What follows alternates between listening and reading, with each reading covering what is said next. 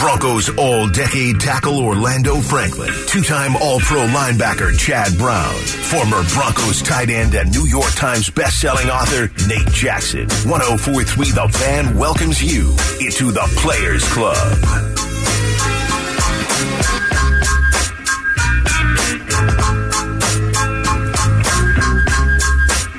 This is the Players Club, minus a player. Chad Brown is going to be out the next couple of days. Orlando Franklin will be holding it down here with me, and Johnny Simmer behind the glass. Little lightning out there, driving down I-25, and I saw lightning touch ground a couple times. Orlando, did you see any of that on your way in? Did it touch down where you're at? It kind of looked over there like maybe where you're living. Right when I walked out the house, I noticed like there was like, it felt like, you know, under your peripheral, like a big flash. Yeah. But I wasn't paying attention, trying to hightail it up out the house. Yesterday, me and my wife, we had a dinner with another couple downtown. So when that happens, I try to park my car on the street instead of in the driveway.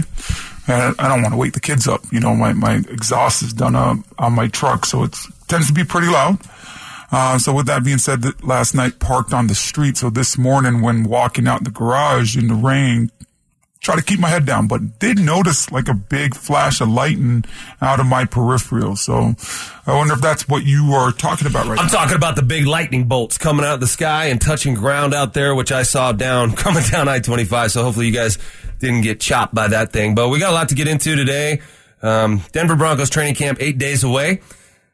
The rookies are already there, so they might be there right now, sitting down. Actually, you know, when I played ball, we always had our team meetings at 9 o'clock on the dot. So maybe Sean Payton does the same thing. So maybe right now, you know, he's addressing the guys and he's got PowerPoint and things like that, trying to teach them. Because when you're teaching guys, it's different than going out there and getting out on the practice field and actually doing it. You got some time to go over these concepts in depth. I think it's pretty cool that he gets those rookies in there a little bit early to just spend some classroom time going over the intricate details of each route, of each concept. It's not just, hey, here's the play, go run it. There's rules to everything, and why do we have those rules? I imagine that's what he's putting in here today. So we're going to get into the Broncos training camp. We're going to get into PS2's Madden rating, and we're going to get into the MVP of each position group, and we're doing the DBs today, the defensive backs. But I want to run something by you, Orlando, because Hard Knocks is a show that a lot of people like. I enjoy watching it, too. It gives you a behind-the-scenes look at what goes on in a training camp. The New York Jets begrudgingly accepted being the team on Hard Knocks this year. They didn't want to do it. It was the first time where they had to just select the team. They had to accept it. They're not going to let cameras in to the coach's room when they cut a guy. They think it's, quote, not humane. Do you agree with that decision by the Jets, not letting the world see when a guy gets cut? Absolutely. That's honestly been... Okay. I've had two beefs with Hard Knocks since it started. One, it's all eyes on me. And every year, come on, you see it every single year. There's a guy that is giving you a little bit of extra because the cameras are there. Nobody loves to be in training camp. People are miserable. Nobody does extra work in training camp either, except for just being out there on the football field. So, yeah, you go out there early and you get a little bit of extra work in. And when practice is done, you get a little bit of extra work in. But you don't do what J.J. Watt did when the Houston Texans had it, where it's late night after meetings, you're out there in your regular clothes, you're hitting a bag. Like, that's a little bit extra for me. So I've always had that beef of who's going to be the, hey, camera, look at me guy and wants to be on camera. And every year there's one or two on each and every team. But also the fact that they bring them in that room and let them see that intimate moment and let them see when a guy's hopes and dreams, everything that he's been living for his whole entire life, just disappear into thin air, right? When these guys get cut in training camp. So a lot of these guys don't get another opportunity when it's these one-off cuts, right? At the end, there's a mass cut to get down to 53. But when that happens, that's when teams are moving and rolling and trying to fill out their roster. So guys tend to get other opportunities. But at the start of training camp, how you cut down from your first cut, that first wave, a lot of those guys never really get another real chance unless a lot of guys get injured on a football team at a certain position. So I've always thought that it was inhumane. I've always thought that they should not show it. And I'm glad that Robert Saleh and his coaching staff are like, the heck with that. We're not going to do this. All right. Whoa, hey. Would you look at that? It's time for the next word in our fast lane to Cheyenne. We're giving away the grand prize of the year with tickets to Zach Bryan, Tim McGraw, Cody Johnson, Eric Church, Old Dominion, Five Finger Death Punch, and several more at Cheyenne Frontier Days. Okay, listen up. Your next word is and. That's right. The word is and. So listen to Stokely and Zach later today for your next word to be in the fast lane to Cheyenne. All right. I agree with you, Orlando, what you're talking about with the cameras being in that moment, and I think it's twofold. It's the kid who's getting cut, and knowing you're on camera. Like, you see the camera up there in the corner, you know that you're on Hard Knocks, you know you're getting cut, and it's hard to have an authentic moment and have the experience you're having. Maybe you want to have a conversation with the coach, maybe you want to cry, maybe you want to say something, maybe you're angry, whatever it might be, but you don't want your emotional response to that moment to be dictated by a camera. Like, when a camera's on you, you can't really be yourself. I mean, some people can, but most people can't. These guys aren't actors. They're not used to having a camera up in their face during emotional moments.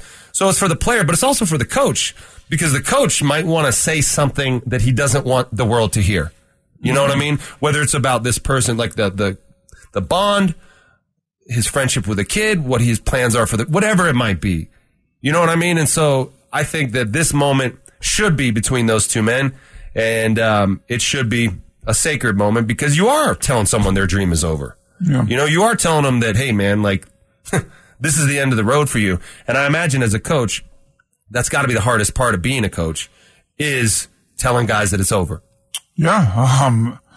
A lot of us start playing this game at a very young age. I think football is transitioning also, and maybe that's a conversation that we have next week or something before these guys really start getting to go.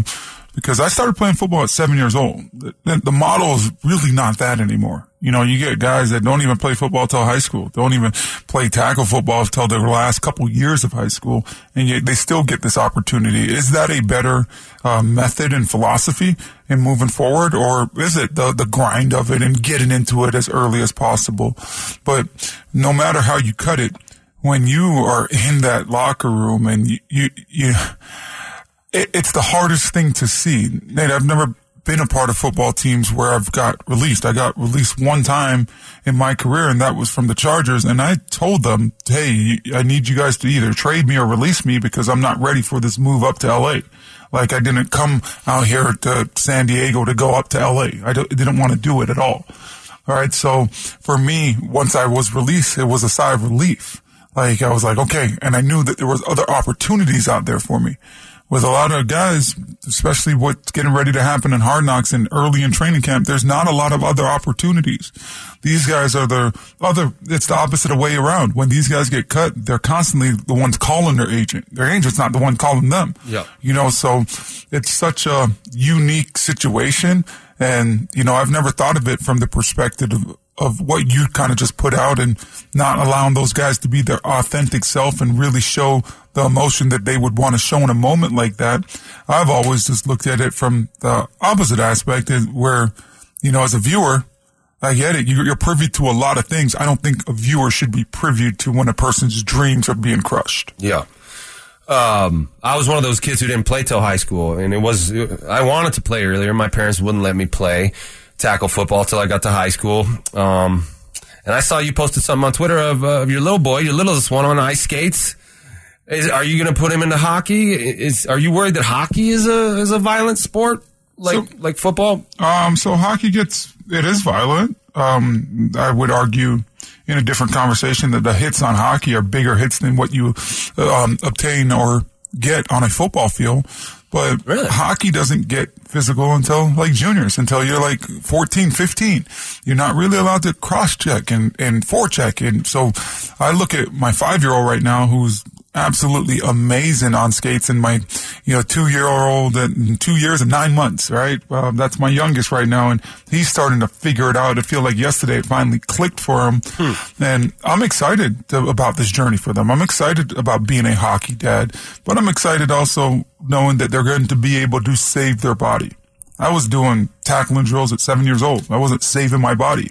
When I got to college at 18, I remember Randy Shannon bringing in like this specialist, this concussion specialist, and they were explaining what a concussion was. And this is back in 2006. And I'm looking like, man, I've had a couple of those. So I never had like the right people around me to understand what some of these injuries were. And I remember having concussions and going right back out there and playing and feeling sick all week and telling my mom that I'm nauseous and not feeling well. And my mom's just like, okay, like here, drink some tea. Like that's the remedy for Jamaican households. Like, how old you got were a headache, stomach ache, all these different aches. Drink some tea, you'll be fine. How old were you when you were having that experience? I remember as early as 9 years old. Wow. I remember having one where I got my bell rung, but not knowing what it was all the way until 18. So had many more, and none of them were dealt with the right way. So, I'm going to try to keep my kids in hockey and tennis as long as possible, because I truly believe that with those two sports, we could transition to any sport come high school if we want to go in a different direction. So should I get you a hockey dad bumper sticker or a tennis dad bumper sticker for your truck? I'll take both. It's a big bumper back there. I'll take both. It is a very large bumper. All right, we're breaking down each position of this Denver Broncos roster heading into training camp and choosing an MVP of that position group. Today, it's the defensive backs, one of the strengths on this team. We'll dive into that next. You've been admitted VIP entry into the Players Club with Orlando Franklin, Chad Brown, and Nate Jackson. Bad boys, what you gonna do when Chevy John don't come for you? Tell me what you wanna do, Yeah, bad boys, what you Got a lot of people coming after me on Twitter today, Orlando. Why is that? I wrote an article. I wrote a blog for denversports.com daring to suggest that Russell Wilson might struggle again this year. And people are mad. And they're calling me all sorts of names. Why do they gotta hit you with the name call? It's always like it involves trash and poop and things like that. I'm talking about. Just give me your take. Give me your reason why you think I'm wrong so we could have an adult conversation. You don't need to be rude or disrespectful. Yeah, there was no rebuttal. There was no rebuttal. There was just this article's trash. Insult. Yeah. Yeah. But we're going to get into that a little later. And, it's, I'm not going to go too far into it, but basically, I do believe Russell could struggle. I hope not. I hope they win the Super Bowl. I love the Denver Broncos. I thought you made a really good point yesterday about, once you became a Denver Bronco, becoming a Denver Bronco fan for life. Mm-hmm. And understanding the tradition, the integrity, the standard of excellence, just the community, the whole shebang here, speaks to your heart in a way that is going to last forever. And it was the same way for me. So when I give any sort of criticism or analysis, it's based on this love and the hope that the Broncos can get back into the winner circle. But we're going to get into that article a little bit later, about why I think that Russell might struggle this year, where others might think that he's destined to be comeback player of the year. But right now we're getting into these defensive backs and we're going to choose an MVP of this group. Before we get into that, who was your MVP last year of this group, Orlando? The DBs, MVP. Defensive backs. Come on, man. We everybody's MVP. The same one, right? PS2. Not Justin Simmons led the league in interceptions? No. Did he lead the league in interceptions? He did. He was tied for a league with 6. Wow, that's quiet year, right? Quiet, but sneaky good year. But no, PS2. PS2 got majority of the action. It's always going to be hard for me to kind of pick like the safety because their job, right? Especially that free safety position where you kind of get to roam and you kind of get to sit back there and you don't really go down in the box like Kareem Jackson's job or safety opposite Justin Simmons. I just feel like his job is a little bit harder because it kind of dictates. Are they running the ball? You got to show fast in the run game. Or are they throwing the ball? You also have to have cover skills back there. What do you mean show fast in the run game when you say that? Come downhill, right? If it's a 2 safety high shell and you're playing cover 2 or cover 4, and it comes, or some type of man-to-man coverage, but you're showing a 2 high shell with 2 DBs back there. Now, when that quarterback turns his back and goes to hand the football off, if you are that safety that's supposed to be in the box and supposed to have run responsibility, that 8th guy that's added, you got to be able to come downhill. You got to come downhill right now. Trigger, right? You can't sit there and dilly-dally, and that be the difference between a 5-yard gain and 25 yards. Explosive, might even take it to the house type of situation because the angles now become a huge issue. So for me, back to what I was saying originally, it's just always been hard to kind of look at this DB room and give it to a safety when you have one of the better corners on the football team in PS2. So PS2, I think, was the MVP last year. You think it was Justin Simmons? No. Yeah, I think it was Justin Simmons last year. I think PS2 played really, really well. It'd be hard to choose. You can't go wrong. One of those guys, but I thought Justin Simmons played lights out. He was consistent.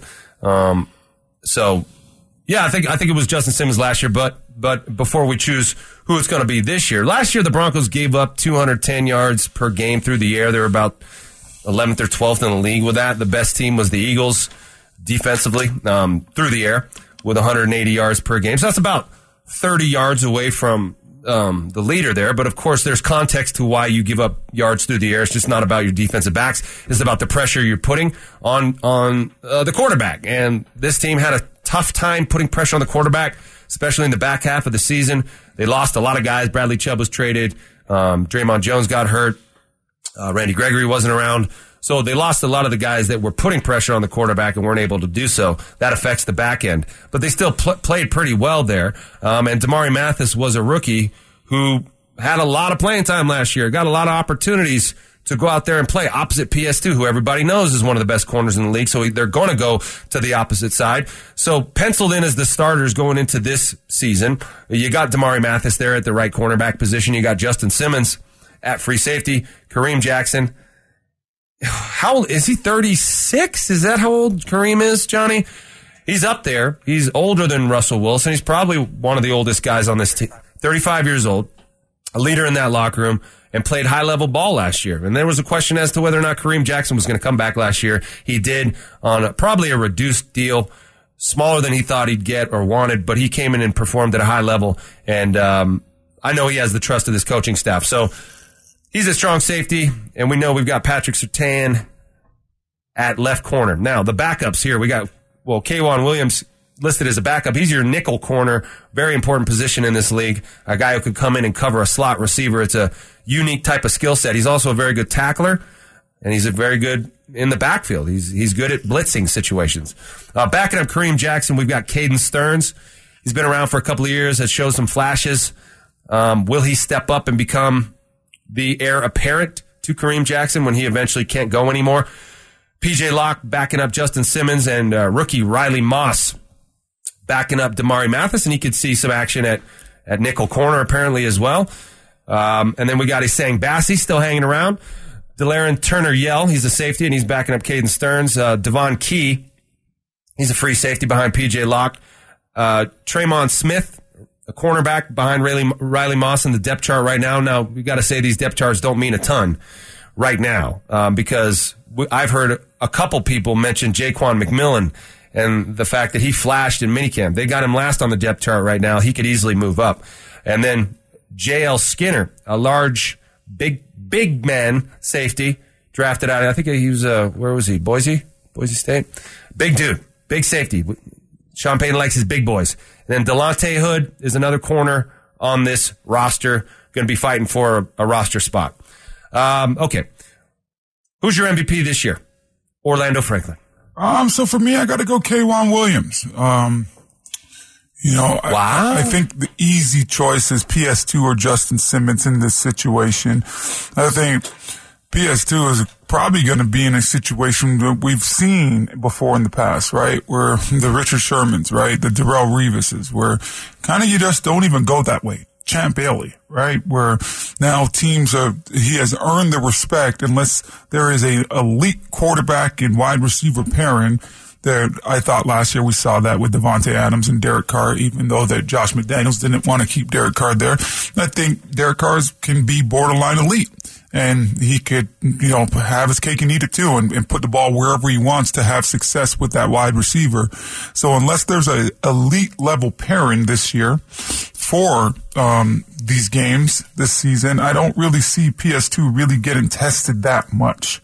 I don't think Jimmy Garoppolo is going to go out there and be elite passing. Jimmy throws the ball away once a game. He throws it to the defense, right? So when you start looking down the Broncos season, I don't think PS2 is going to get that much work.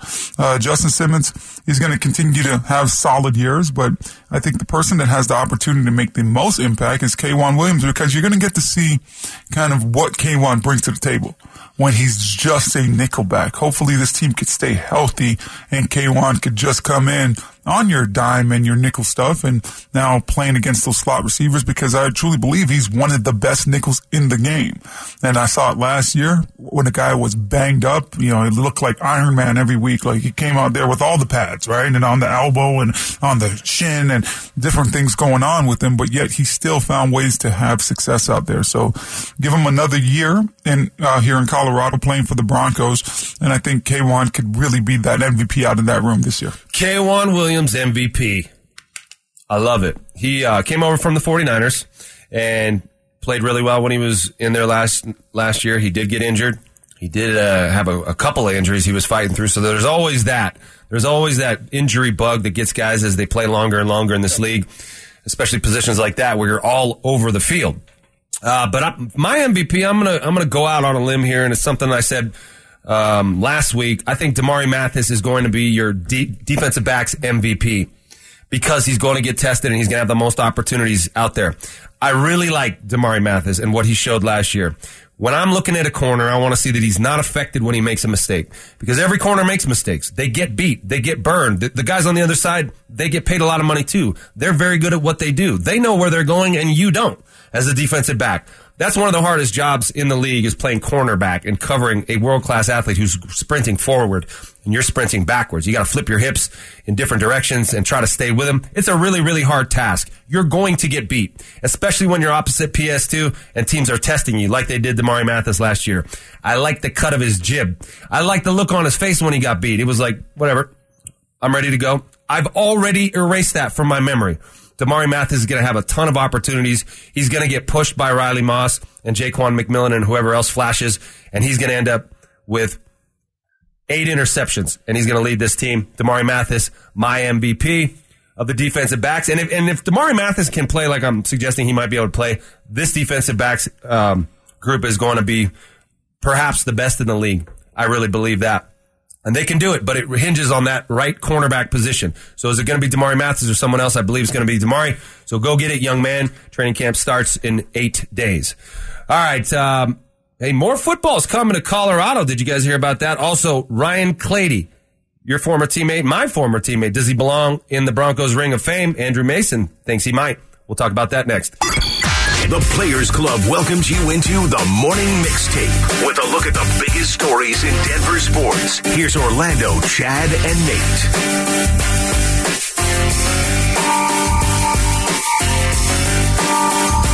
California knows how to party. Colorado knows how to party. Colorado does know how to party, man. When I first got here, I was like, wow, I did not know the social life scene was going to be so robust as it was. Wow. In Denver, Colorado, like downtown Denver, when I got here in 2003, was cranking. It was crack-a-lacking.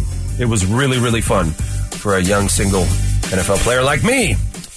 All right, hey, speaking of Colorado, more football is coming to town, guys. We're still waiting on more details, but it was announced earlier this week that the revived Arena Football League will be coming to Colorado.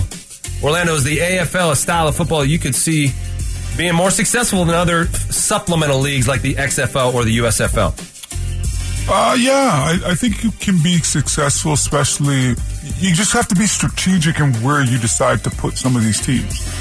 Like, I think it's great, even though Colorado is crowded with all the professional teams we have here, I think it's great to put an AFL team here because Bronco tickets are super expensive. I know I'm going to be more inclined to go to an arena football game with my kids right now with their age groups than a Bronco game, just because of ticket prices and what it costs to get through the door.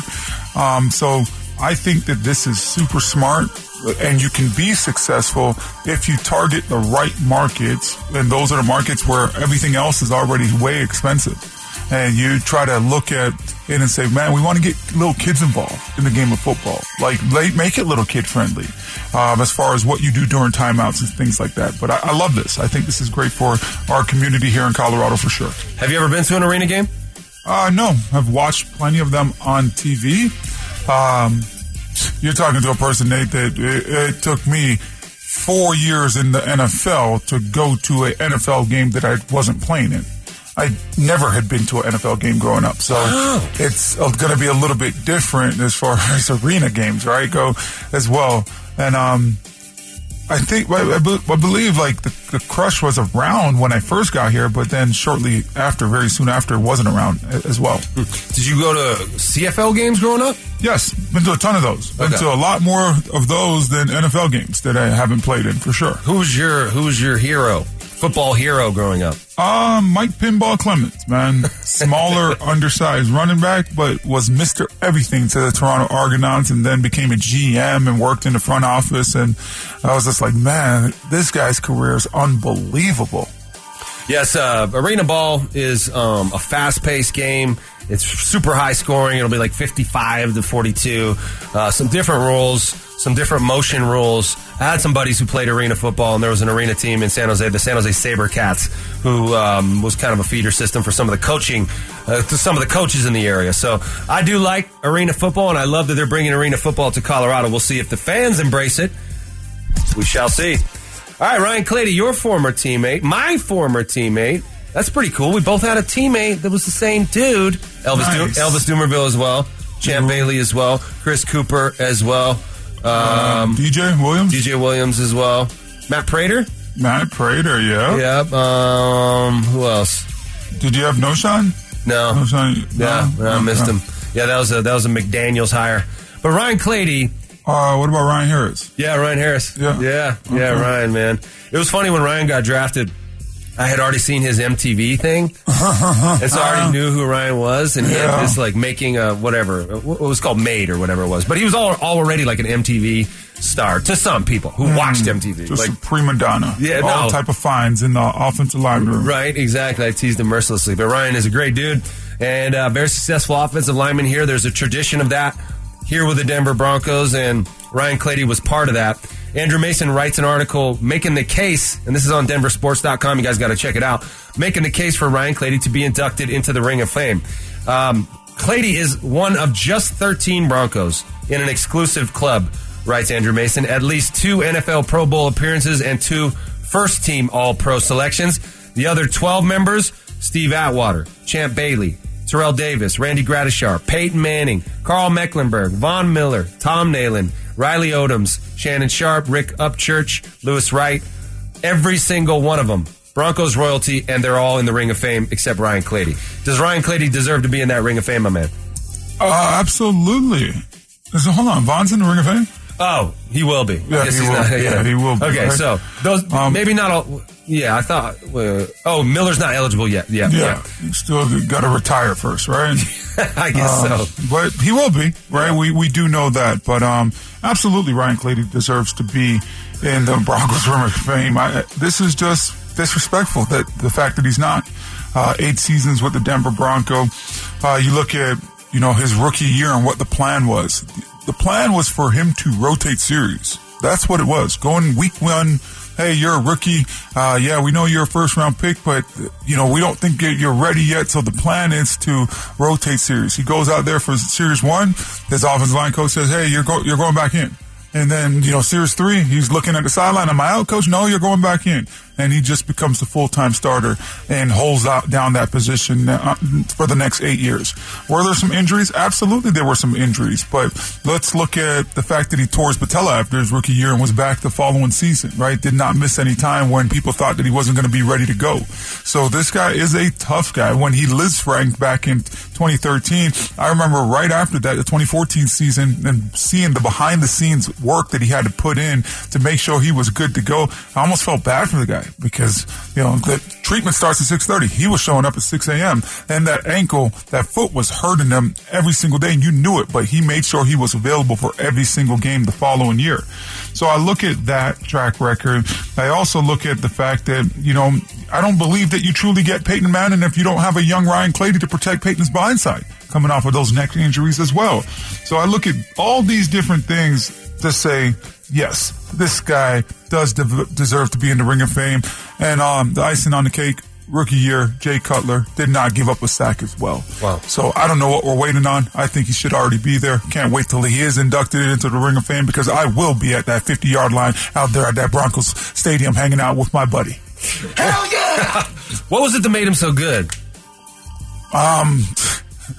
Wow. Yeah, ever since I was a kid, my offensive line coach used to tell me, effort requires no talent. So I would always go out there and give as much effort as possible. Looking at Ryan Clady, looked like he gave no effort. Looked like everything was easy. Looked like he was always under control.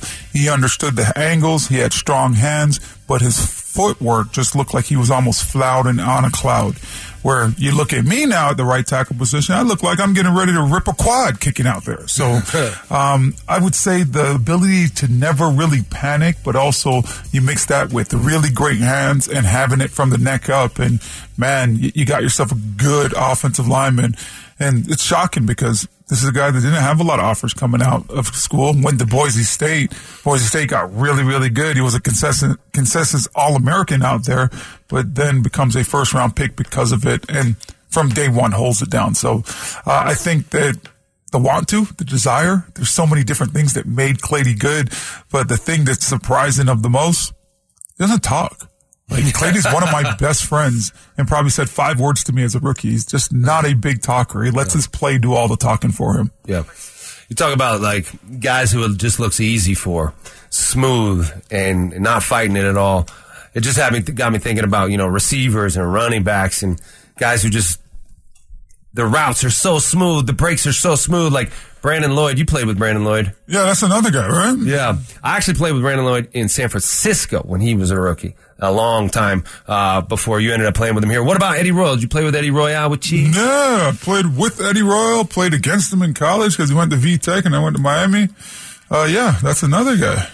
RamosLaw.com text line. Who's the smoothest player you ever seen out there running routes or doing a kick slide or whatever it might be, just making it look easy out there? I'm kind of at a loss for who those dudes are. Marcus Trout.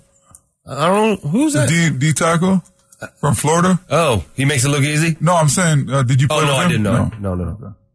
Marcus Trout? Yeah. I don't think I did. All right.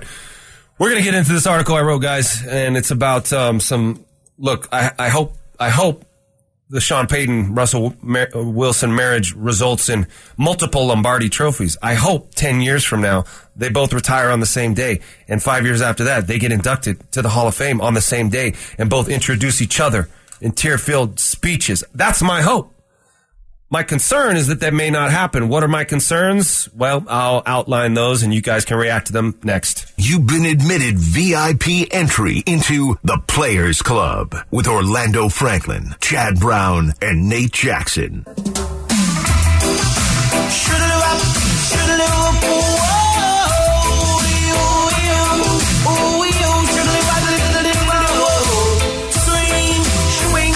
Come Rosie, tell me to come. So she didn't have a daughter, she did have a son. She said the lift doesn't work, run up the stairs and come.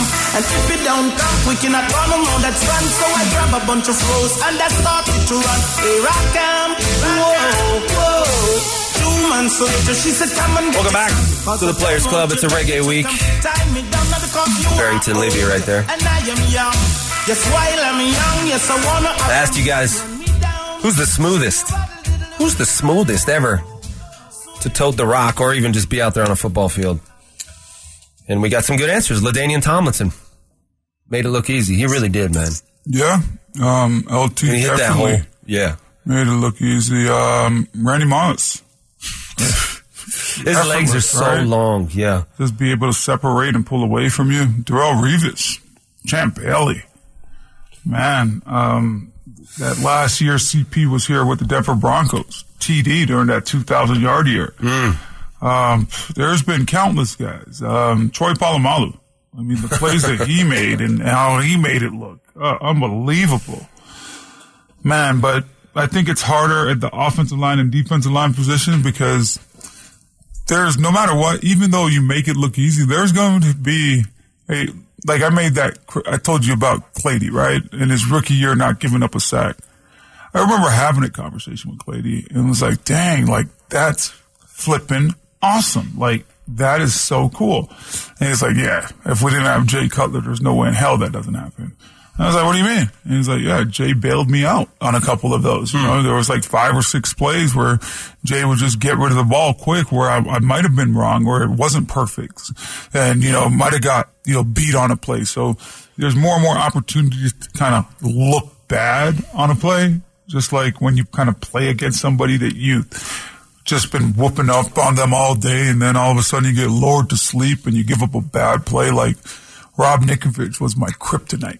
Back when I played for the Broncos and playing New England young, like it didn't matter for, 58 plays out of the 59 that day. I would dominate him, run or pass, but just one play, he just would get me, right? And that one play would have me staying up late at night. So even though, you got guys that make it look effortlessly, like it's all about the timing of it and the togetherness of it and playing with one another.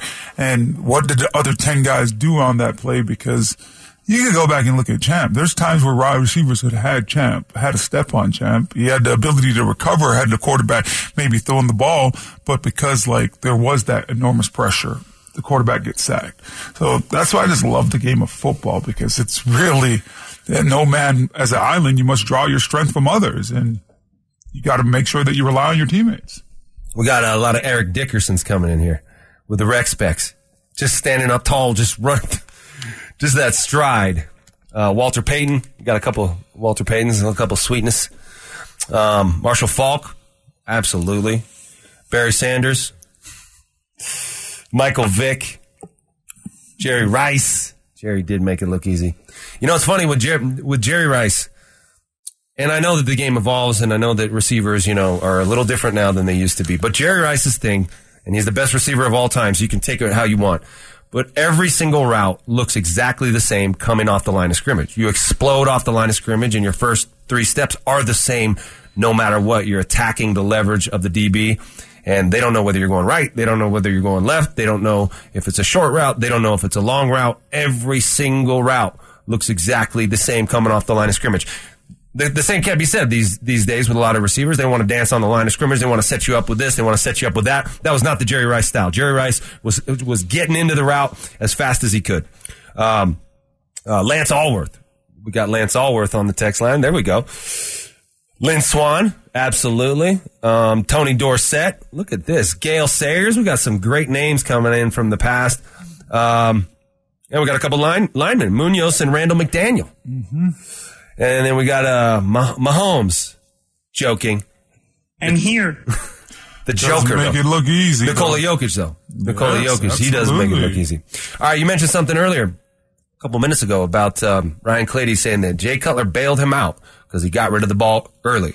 And that's a nice segue to the piece that I wrote on DenverSports.com about my concerns about Russell Wilson going into the season. Now, this is based on evidence, and I know that a lot of folks are very optimistic that Sean Payton is going to turn around this Russell Wilson project. But let's just look at the most recent evidence that Russell Wilson has given us on the football field, and that's last year. Okay, 2022, the age of 34, Russell Wilson threw for his lowest completion percentage of his career at 60.5. He was 4-11 as a starter. He's a little taller than 4'11", I think. He was 4-11 as a starter. He threw 16 touchdowns in 15 games, and he threw 11 picks. By far the worst season of his career. Now, to assume that Sean Payton is going to get the old Russell back is to also assume that Nathaniel Hackett is just that awful of a head coach. And that's a step I'm not necessarily willing to take. I cannot put it all on Nathaniel Hackett for Russell's performance last year. But before I get into, the breakdown or whatever the article, can you put that on Nathaniel Hackett last year, or do you put some of that blame on Russell? How do you parse that? I think it starts with Nathaniel Hackett. It ends with Russell Wilson. So, I'm not willing to put all the blame on Nathaniel Hackett, but I'm willing to put, honestly, Nate, about 80% of it, because I think that as a football coach, as a head coach, it's your job to kind of rail this thing back in. You're not going to get the office. You're not going to get the special treatment. In practice, we're not going to sit there and encourage you to run around and keep on playing. No, we're going to, bring this thing up and tell you the importance of this is red area. We got to do this whole drill over again until we do feel comfortable with the timing and you are throwing the ball down the field, because guess what? We don't want you to get hurt as well. So I think the thought process was completely wrong. And when you look at Nathaniel Hackett starting off saying, we're not going to do 7-on-7, we're not going to do one-on-ones. The 7-on-7 helps a quarterback. I've never met a quarterback that doesn't love 7-on-7 and just to get ready to understand their wide receivers, their tight ends, their running backs a little bit better. So I think you started off kind of behind the learning curve with the Denver Broncos. And then, week 5, throwing all your playbook out the window and reinventing the wheel with a new run game and not doing a wide zone, that hurt this football team.